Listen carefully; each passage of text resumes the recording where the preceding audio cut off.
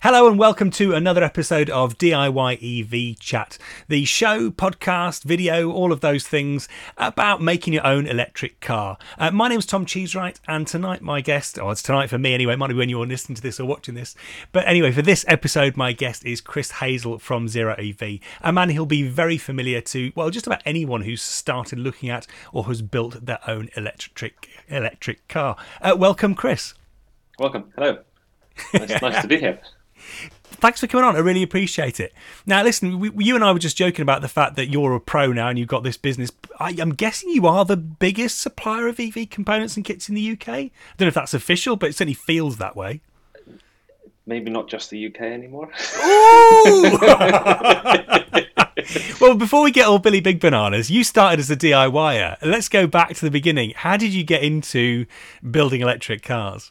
So I owe it all, or a lot of it, to Kevin Sharp.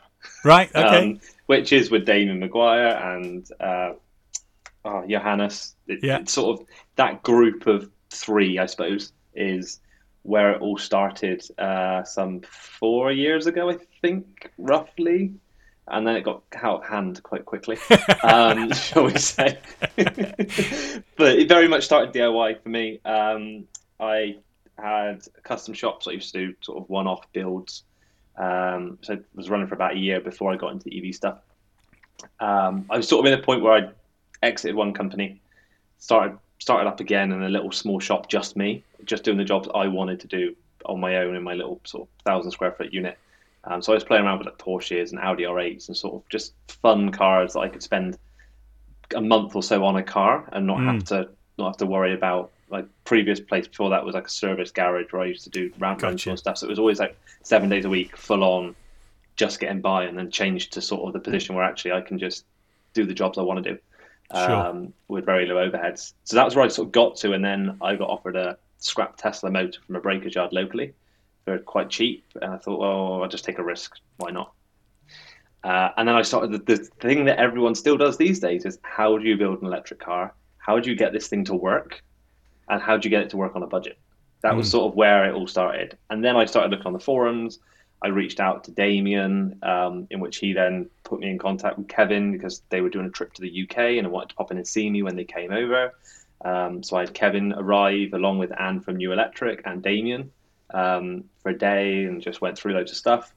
And then I got lumbered, whether it's lumbered, I don't know. Kevin's split screen camper van appeared quite quickly, shall we say. The never ending camper van of Kevin's that is still, I don't know if it's on the road yet or not. So I did loads of the work on that. So I mounted the small drive unit in the back of it, did all the battery pack stuff for that, so the rear pack, the undercarriage pack on that. But alongside that, I was building my Skyline. So I learned on my electric Skyline, and that thing's been rebuilt 3 times now, and it's about to go through another rebuild now for the 4th time. So yeah, that's sort of a never-ending job, I suppose, on the side for me, is that car. But it started with a Bolt. Sorry. And was it literally learning from, okay, what's on YouTube, what's on the forums, what can I, reverse engineer? It was all sort of learned practically, was it? Everything's hands-on. I mean, I'm not many people. I'm severely dyslexic, so I just don't tell anyone normally. So for me, everything is got to be very hands-on, very visual, because I won't sit and read books. That's just not me. I just can't do it. So everything was very much hands-on. I mean, I've come from a hands-on background, so I'm always hands-on. But it was very much, car electronics and high voltage was completely new to me. I mean, when you look at the builds I did 4 years ago with the Skyline, and I look at them now, I'm amazed that it even works at the time. But I had some good people around me at the time to get it going and get it to that point, and obviously quickly from then it's progressed. But the Skyline's got a Chevy Volt. It used to have a Volt pack in. It's now got a Chevy Bolt pack in there. It's still got the same large drive unit it had 4 years ago. Still got the welded diff I put in it 4 years ago. So.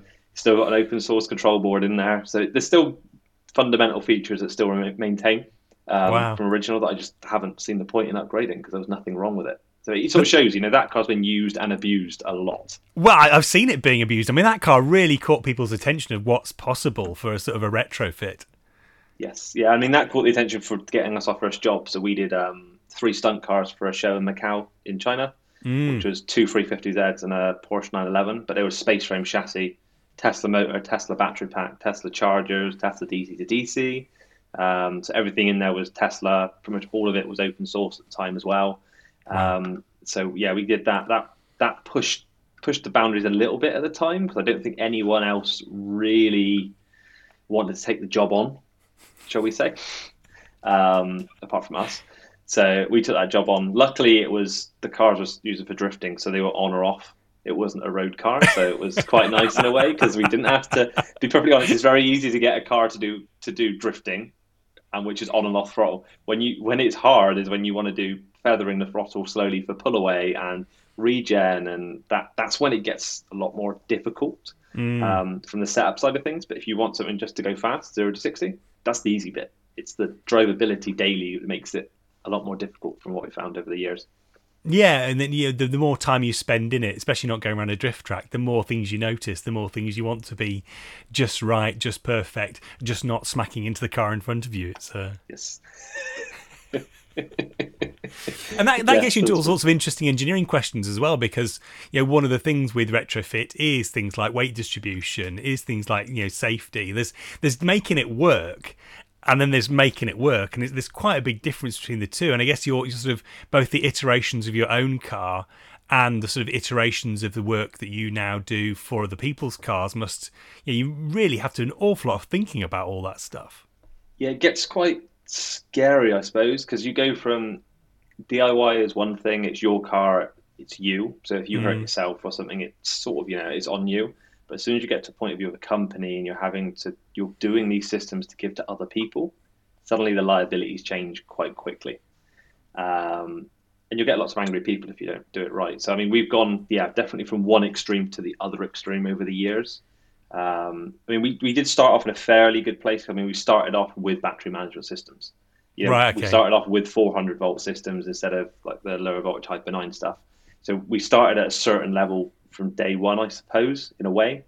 But from then it's progressed heavily down the routes. A lot of it's been learning. Obviously, the industry has changed massively in the last 4 years. Sure. Like, it's crazy. I probably don't understand because I've been so engrossed in it. I suppose I probably don't quite realize how much it has changed. But it's things from going from stuffing glands in the battery boxes to nice high voltage connectors with shielded cable. Like, that's quite a transition for a lot of people. And a lot of people won't do it because actually stuffing glands are cheap. High voltage connectors are a couple of £100 a pop. So yeah, that's a really quick one for people to save money on. But when it comes to our stuff of making stuff bolt in and sort of easily serviceable, you need to do that. So we've sort of got to the point where we went from DIY to sort of, I suppose, acceptable for people to use, drive daily, sort of from point of view to how do we get as close to OEM as possible. When we do work with some of the OEMs now, so there's stuff going on there in the background, which we do, which, we now have to meet these OEM standards, which is a whole world of pain. From DFMEAs to, all the flow diagrams, all the documentation that goes with it, there's a huge amount of sort of hoops to jump through, shall we say, which then suddenly takes you from you might have, I don't know, a set of parts that are 16 grand for a Hyper 9 system, but then as soon as you spend all that additional development and time to actually get accepted by sort of OEM world, you end up spending double the amount of money on development to tick all the other boxes. So you've got this very much a very different approach, but the way we've gone now is if we do kits in volume, you bring the price back down again because you can just spread that development cost out over a load of kits. So that's where the kits sort of come from our point of view. So let's take a step back then, because the company Zero EV, when did it go from we will take on commissions like those cars in Macau to we're going to supply parts, we're going to supply projects? Was that a sort of a planned evolution, or was that something that came about through demand? I think it was demand. I mean, me and Alex, so my business partner Alex Dayward, he's been with me from the start. Actually, Kevin and Damien introduced me to Alex. Okay. So it's a very small world, isn't it? So Alex was actually supplying Damien Tesla motors. So Damien's first Tesla motor came from Alex. So Alex was supplying Damien Johannes, and then they got me in contact with Alex, and we're within 2 years of each other. So we sort of got on very well, and then we started Zero EV. I suppose me and Alex learned quite soon on that actually there was no one in the market doing kit, like parts that work together. Like from when I tried to do my, and it was like, well, what BMS do I use? What batteries do I use? What voltage? What ampage? What cable size? Like that data still isn't really readily available now. It's a lot more available now, but it's still not quite. There's not a one-stop guide, I suppose, that covers everything as of yet. But we are working on something with our training courses to cover a lot more of the conversion world. I've Gotcha. been doing quite a lot of work on recently. But yeah, that's sort of where we suddenly realised that there's nothing there. There's lots of gaps. There's nowhere you can go. I mean, you had EV West in the US, but even then there was gaps with that, and there still is. There's still not everything documented, everything covered, and sort of all that stuff there. So that was quite obvious. I mean, the thing was transitioning from doing conversions to doing parts and kits, because you end up booking in loads of conversions, and then you can't really stop and go the other direction until you've finished where you are. So we've still been doing odd bits and odd conversions as we've been going along. We do a lot for the film industry still, so a lot of stunt vehicles still. That's never gone away. Okay. That's sort of very well hidden in the background, the work we do for like Warner Brothers and Disney and all that stuff. But that's sort of hidden away of we'll do one-off low vol, a couple of film vehicles for a film out there sort of thing. Which some of them actually will finally come out soon because they've all been filmed over lockdown. So some of them might catch up and actually hit cinemas at some point. So we still do that stuff. We still support the film industry heavily because they're all starting to transition that way. So we've still got a bit of do a little bit of one-off custom world, but it's more that we supply them, we support them, they build it. But that's still the hands-on side. And then apart from that, a lot of it is B2B supply of components and kits. So for other, basically, sort of, what we would have been a sort of hot rod shop almost in the past, or a garage, they basically take your kit and do conversions for other people. Yeah, I mean, we supply a lot of EV conversion shops in UK, Europe, US. So we are in the background, I suppose, for a lot of the EV shops because we buy such volume and stuff. There's just a lot of them can't buy in the volumes required to get some of these parts. Because a lot of the manufacturers won't even talk to you if you want ones and twos. You need to be buying 100 of something to make it worth their while. So we're sort of in that point where actually we can buy volume to supply out to the EV shops, which is why we run the web store alongside, because actually we can get all these parts and make them available to the DIYers, which they wouldn't be able to source themselves. So sort of a byproduct of the B2B is the web store to an extent. And that's really cool because like things like the connectors you talked about, sure, they're more expensive than just sticking some glands on the end of the cable and crimping it, which is fine for your sort of first one, but those parts wouldn't be accessible at all to people unless you were buying in volume. So if you do want to take that step up in terms of the quality of your conversion, you're either sort of hunting around a scrapyard for an OEM part that you can actually reuse, which you quite often can't. They're very hard to reuse. Or you don't really have many options in terms of, parts, but it's only there because you are buying in volume. And I think anybody who's tried to buy sort of unobtainium connectors for OEM bits knows that it's great if you can buy 10,000, but not very useful if you want to buy one. Yeah, exactly. I mean, like we've got to a point now where we have direct contacts with TE and all these companies because we've got to sort of level where now they'll actually look at us and go, right, they are a proper business. They are at a set scale where it's actually worth us talking to them. But you have to get to that point because a lot of them just brush you off and go, oh, you're a little conversion shop. I don't want to talk to you. We've finally made enough impact that they actually take us seriously, which is quite good and quite surprising at times. But I've gone completely off topic. I can't remember what the question was. Well, you're talking about the supplying EV conversion shops, and I sort of realised how big you got when your name started popping up in the other YouTube channels I watch. So I've been sort of following your YouTube series, and I think any car nut, I watch a lot of sort of car YouTube, and suddenly the Zero EV name keeps popping up all over the place. I'm like, okay. Yeah, we are hidden in the background. Yeah, hidden out in the background, which it works quite well. We just try and play nice with everyone at the end of the day, because we're not doing the conversions anymore. It's sort of we can just support from that point of view. And then we've been working on the kits now, which is mainly to enable, as you said, like the hot rod shops or the restoration shops. They don't want to upskill. They don't want to train loads of staff. They don't want to become an EV conversion shop, which is doing loads of one-offs. They want to just do their Porsche. And all they've ever done is Porsche. All they want to do is Porsche. Or they've done their Land Rover or multiple different vehicles. That's all they want to do. So we're trying to focus on that side actually, where we can talk to Porsche specialists or Land Rover specialists or other vehicles we're working on and just supply them a bolt-in kit mean, there's gaps. There's a lot of vehicles we don't do, but we're preferring to do a selection of vehicles very well to OEM level, which no one can get really close to from a quality point of view. And I And think then we'll that's slowly expand that. how you select those vehicles is interesting, because the ones you talked about, Land Rover, really interesting combination of, there are lots of them around, but they've got a massive enthusiast base, a lot of parts supply, but they've also got a certain cachet, and like Porsche's the same. There are lots of 911s out there, but they've got a value that means people are willing to spend an amount converting them. I don't know if you've actually got a formula, but it feels like there's a sort of sweet spot there in terms of volume, prestige, and sort of quality that you're working to. Yeah, I mean, I suppose some of it's guessing in a way, because some of the vehicles people are never going to want to convert. There's certain niches which people just don't want to go down that route. It's trying to weigh up between, is the vehicle valuable enough that someone will spend the money on it? I think that's one of the key things is, yes, you could do mass production of MGB kits or sort of other small classic ranges, but the problem is they've not quite got to a value yet where people will go and spend 30,000, 40,000, 50,000 pounds on them. It's just not there. But you take Land Rovers, which actually there's £100,000 plus Land Rovers these days, and Porsches are high value and stuff like that. We've sort of, I suppose, we've done the Tesla route in a way.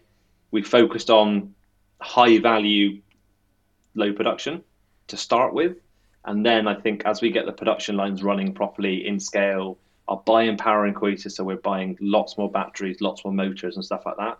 Then we can start looking at the smaller, cheaper vehicles and bring the price down. So that's, I think, where it's going to be, is the high-end vehicles, the Land Rovers, the Porsches, stuff like that. They're going to pay for a lot of the base development for the production lines, the systems, and we produce them in lower numbers, and then we can scale up to sort of larger volume, more budget vehicles, longer term. Something like the MX-5 that you were playing with. Yeah, like the MX-5 was probably too early. But it got a lot of attention. It was the perfect car to get people sort of thinking about it. In a couple of years' time, maybe, once the prices come down and stuff like that. But right now, it's not the ideal vehicle. The MX-5 is currently in lots of bits again, and I don't know if I'll put it back together, to be honest. It might. One thing we've been doing is the MX-5 it's the perfect kit of parts for training. Yeah. So currently, it's been stripped, and we're building a training bench from the MX-5.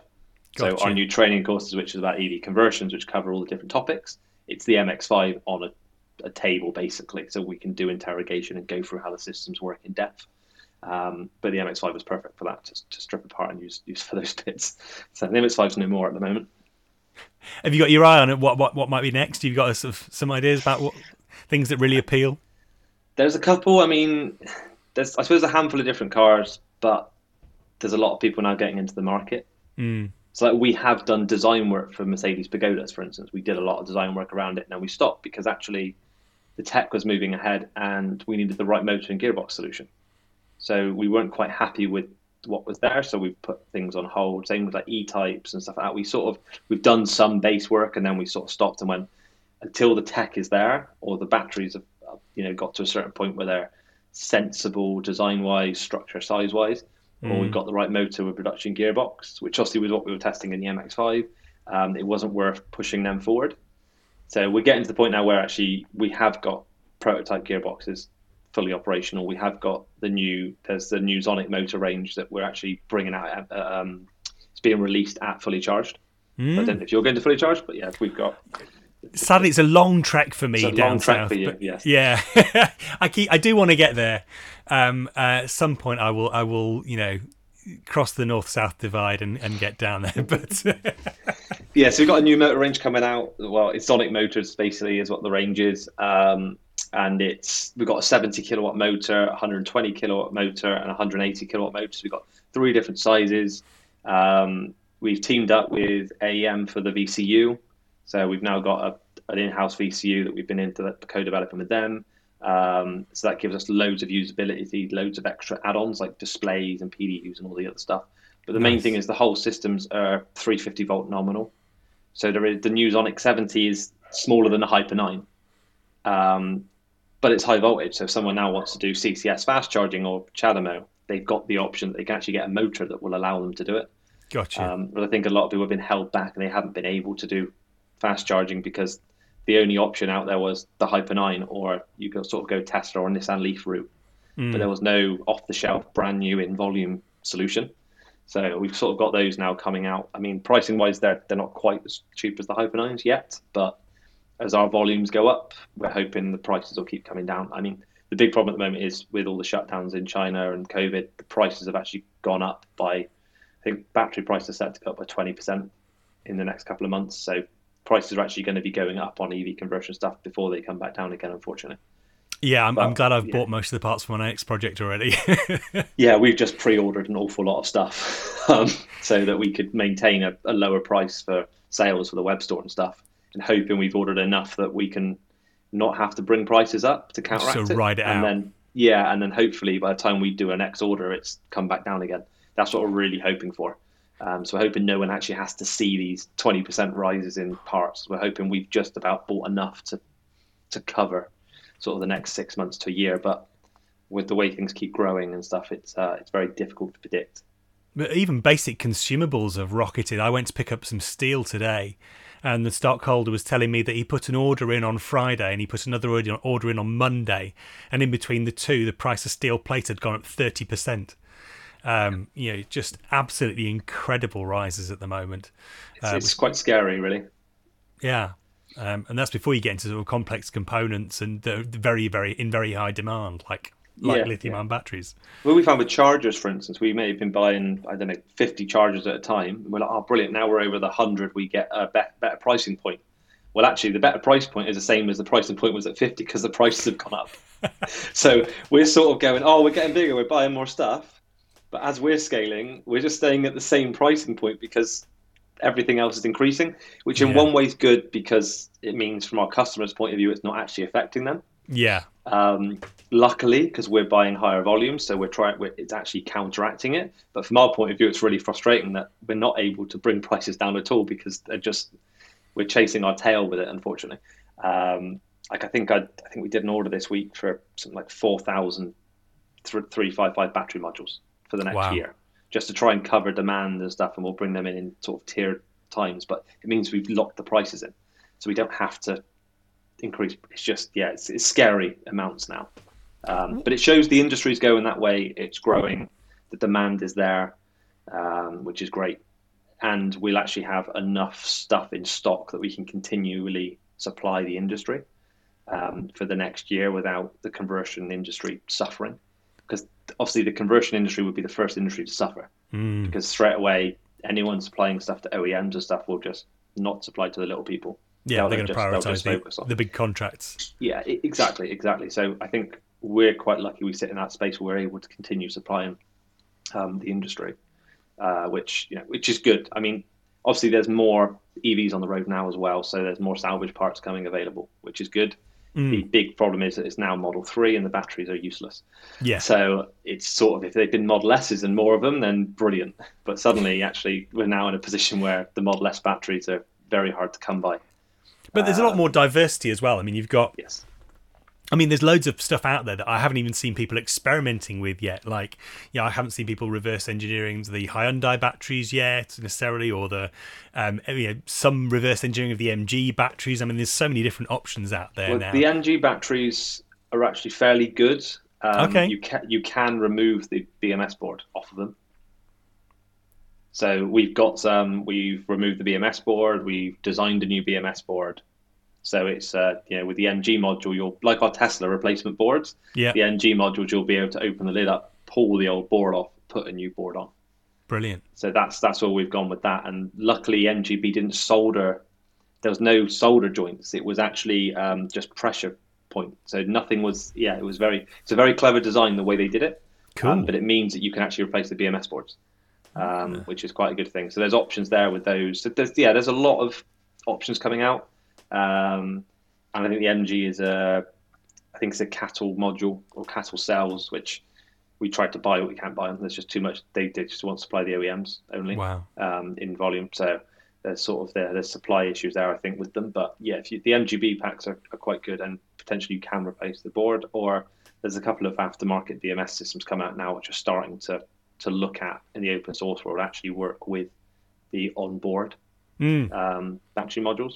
which is what I'm doing with the BMW modules with Simp, Yes. which is fantastic for that. What's your take on? I mean, so you said earlier, the industry's obviously changed a lot in the last 4 years, and that's true of the sort of the broader, OEM, EV sales have outpaced everybody's expectations year on year, or most people's expectations year on year, and I suspect will continue to do so because actually it turns out they're really good cars and people want them. Range anxiety and charging infrastructure be damned. But then obviously the conversion industry's changed radically. I mean, even since I only got involved, 12, 13 months ago, probably started my first project.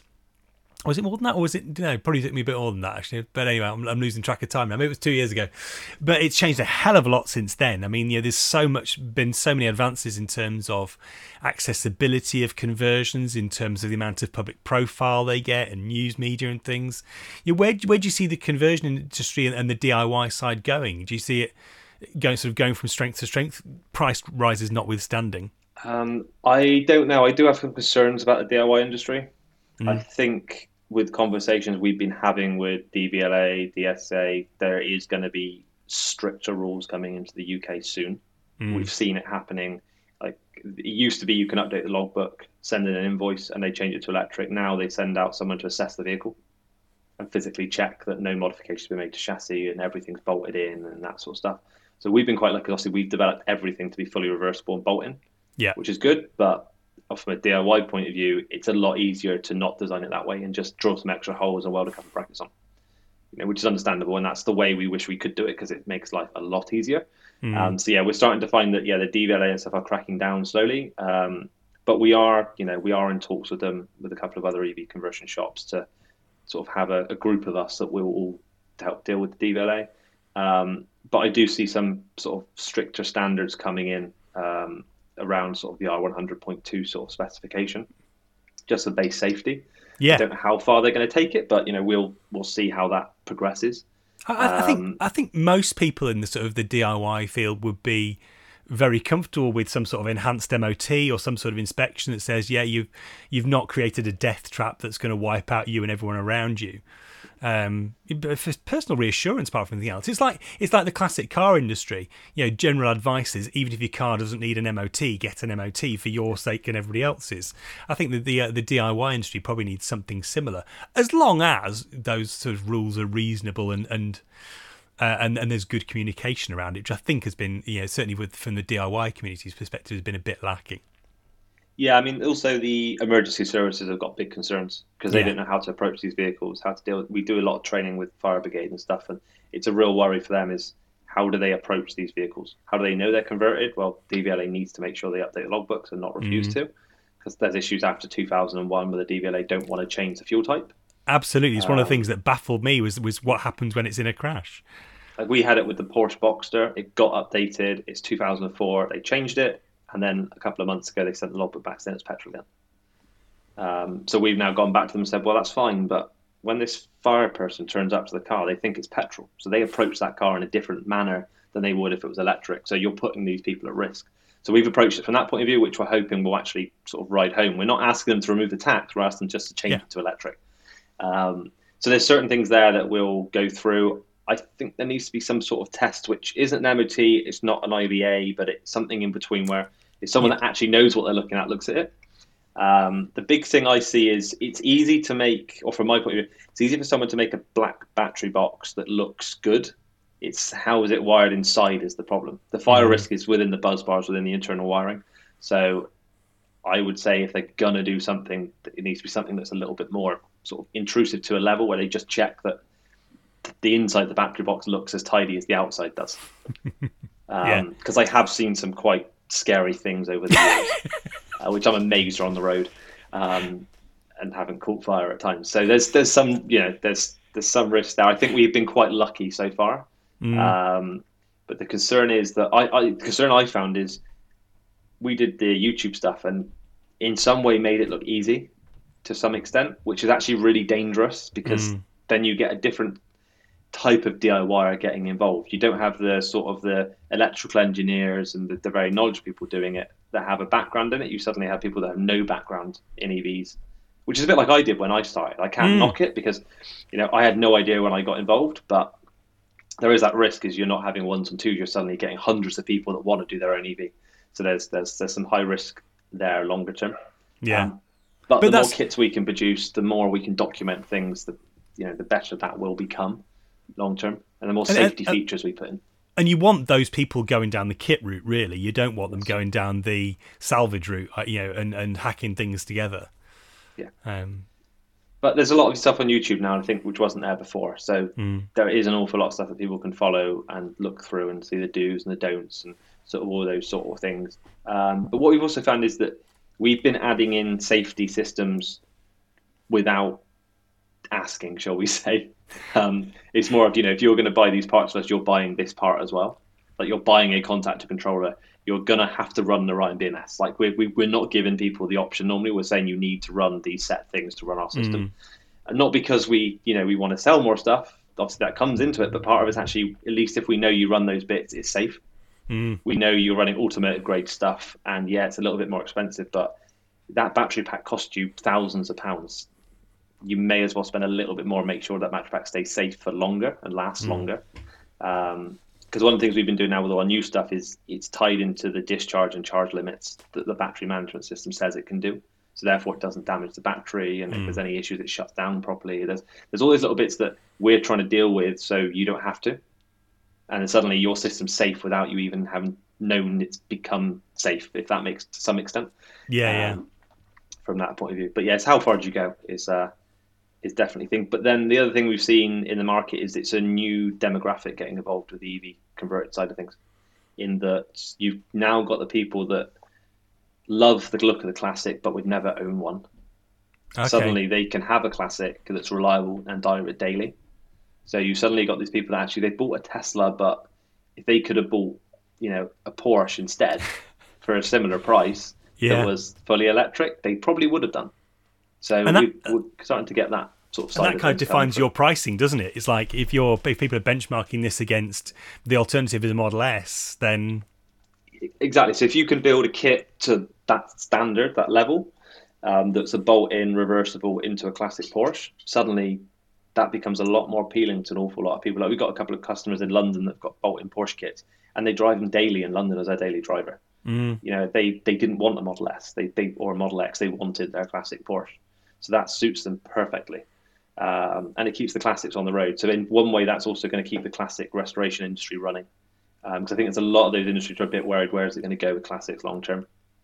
Are they going to die out? And actually, it looks like the classics are having a new lease of life. And I think they'll be on the road a lot longer. And you'll see a lot more of them on the road being driven daily or more regularly, because they'll be reliable vehicles that can be driven all the time. Certainly makes the road more exciting. So listen, we're running out of time. 2 last questions. First one, silly one, which I'll give you a minute to think about, is what's your favourite tool? And while you think about that, any sort of projects that you're working on at the moment that are really exciting you, whether it's new parts or new cars or stuff that's coming down the line? So the Zonic stuff obviously was quite exciting. In fact, we can actually bring out some motors with the Zonic brand, which are they going to be for any sort of, what sort of orientation are they designed to be used in? Are they in for sort of front engine, rear wheel drive, or are they bolt up to a gearbox? Big mixture. So currently it's motors with inverters, but we do have transaxle and prop drive gearboxes to go on them. Wow, okay. The big benefit is all the Zonic stuff's been designed to have the Hyper 9 faceplate. So it's a B face, just an 8-bolt B face. So as much as it's got a spline output, if you have a Hyper 9 fitted to your car and you want to update it to a 400-volt system, you don't have to have a new adapter plate made.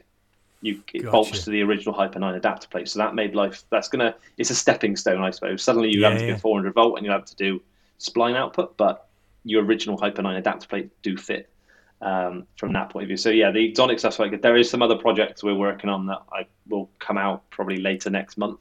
Okay. With some other. Watch this space. Yeah, there's some exciting project there that will come to light and everyone will be, it's Zero V are doing that project. But that will come out later next month. Hopefully there'll be a press release on that, and that'll be really good. Very cool. My favorite tool at the moment, probably 2, maybe 3 tools. One of my favorite tools is our air automatic crimping machine. That's quite cool. Okay, just because it makes cool noise. It's got massive teeth, so you could lose a finger if you get it wrong. But it makes a really cool noise, and it's so satisfying doing high voltage cables and just pressing the foot pedal and it just crimping it and being done. Yes. No hand like crimping or anything. It's just you put it in, you press the foot pedal, and it just does it. Nice. So that's quite nice. And we've also got the stripper and crimping machine for the small like battery management cables and stuff. And that's really nice because you just that must save a lot of time. And it strips it, crimps it, and does it just in one hit. And that's so nice. And the last thing you want is a Bluetooth crimp when you build a car, and you suddenly like, where is this wiring for? Like the amount of time you lose trying to find a wiring problem is just ridiculous. I was driving my conversion back the other day, and my DC to DC converter shut down because of a Bluetooth wiring connection. Yep. That was good fun. Right, listen, Chris, thank you so much for doing it. Thanks so much for going on. There's lots of exciting stuff in the pipeline for Zero EV, it sounds like, which is very cool. Thanks for sharing as much as you have on the YouTube channels, because that's been really useful. And I'm sure a lot of people have watched those, even if it has encouraged some people. Some might argue, like me, who maybe haven't got the talent to do this well, but I keep trying. Well, you fake it till you make it, don't you, I suppose? As long as you survive till you make it, that's fine. That's exactly. fine. And Zero EV's done pretty well, and we had to learn at some point. And this industry currently, no one knows exactly what they're doing, as I found. It's a new industry for everyone. It's not just an industry that's everyone's already trained for. No one quite knows everything yet, which is quite exciting for the younger generations. So come in, to get involved in. Try it, learn, and if you can't do it safely, buy a kit. That's the or buy a Tesla. You got a couple or a options Tesla. Just go buy, or a Nissan Leaf. Yeah, there's quite a few good ones now, which have come out. Brilliant. Thanks for coming on. Thank you for watching and listening. If you do like this stuff, please do like and subscribe. If you just want the audio version, and if you're watching this on YouTube, you can go and find it on Spotify, on Stitcher, on Apple Podcasts. It's on all of the audio networks as well. And that's it. Thanks very much. Bye-bye.